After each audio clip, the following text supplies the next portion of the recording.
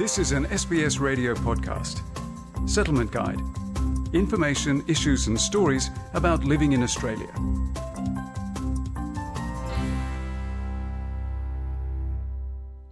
On the 25th of April each year, Australians commemorate Anzac Day. It honours all Australian and New Zealand veterans, including many from culturally diverse backgrounds. Audrey Bouget and Olga Klepova have the story. Held on the 25th of April, Anzac Day was first created to honour those who fought at Gallipoli during World War I. The date refers to the day in 1915 when the Australian and New Zealand Army Corps landed in the Gallipoli Peninsula. Brian Dawson from the Australian War Memorial explains that nowadays the commemoration is for all veterans. In the following year, 1916, the first Anzac Day was held by troops mainly celebrating or commemorating, because it's much more of a commemoration than a celebration. And it's about remembering those soldiers, sailors and later airmen who have died on active service. The day starts with a ceremony open to the public called Dawn Service. At the memorial here, commences around 5:30 on the morning of the 25th of April, and crowds will gather in front of the local war memorial, and even new arrivals in Australia will have noticed that almost all towns and villages will have a war memorial. And the dawn service starts just before dawn, is a very simple ceremony and remembers those who have fallen. The dawn service is followed by a gunfire breakfast, a simple barbecue with sausages, bread rolls, eggs and sometimes coffee washed down with rum. Later in the morning, veterans' marches are held all over the country. There are very few Second World War veterans left today, and those that are well into their 90s, but obviously veterans from subsequent conflicts, Korea, Vietnam, and more modern conflicts like Somalia, Afghanistan and Iraq, where Australian soldiers, sailors and airmen have served. And there are also overseas contingents, so contingents of those who've fought in other wars and then come to Australia. In Canberra, the commemorations are held at the Australian War Memorial. In Sydney, it's at the Cenotaph in Martin Place, and in Melbourne at the Shrine of Remembrance. Each capital city has major events organised. In smaller cities and villages, Brian Dawson says you can find more information at your local RSL.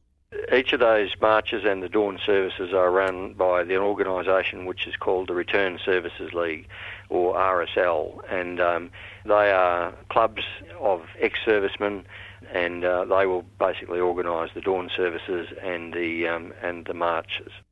Sankar Nadasan is of Indian background and works with ethnic communities at RSL Victoria and Legacy in Melbourne. Despite growing up in England and wearing poppies since childhood on Remembrance Day, he never connected his family history with Anzac Day.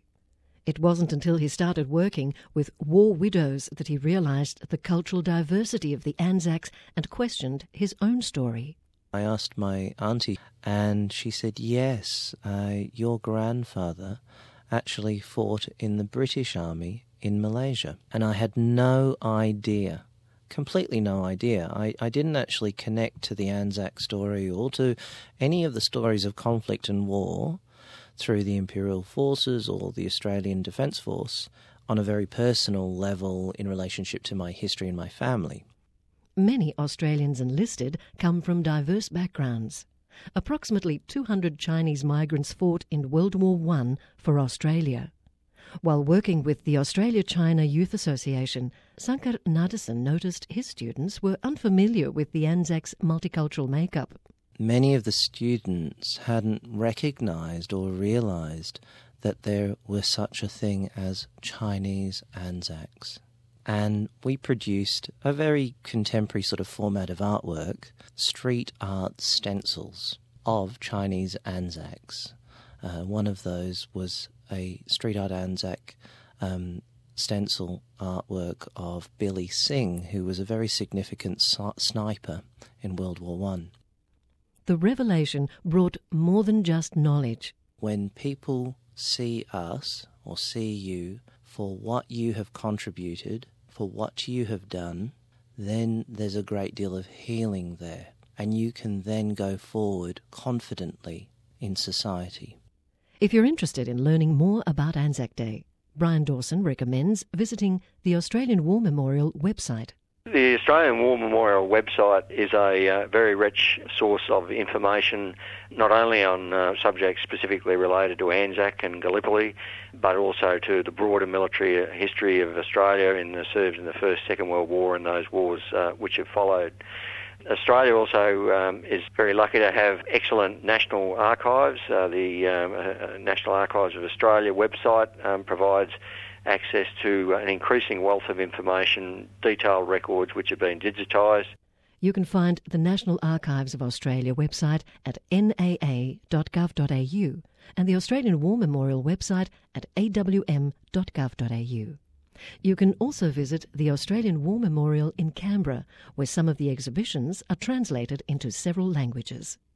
Feature prepared by Audrey Bouget and Olga Klepova, and for SBS, I'm Margarita Vasileva.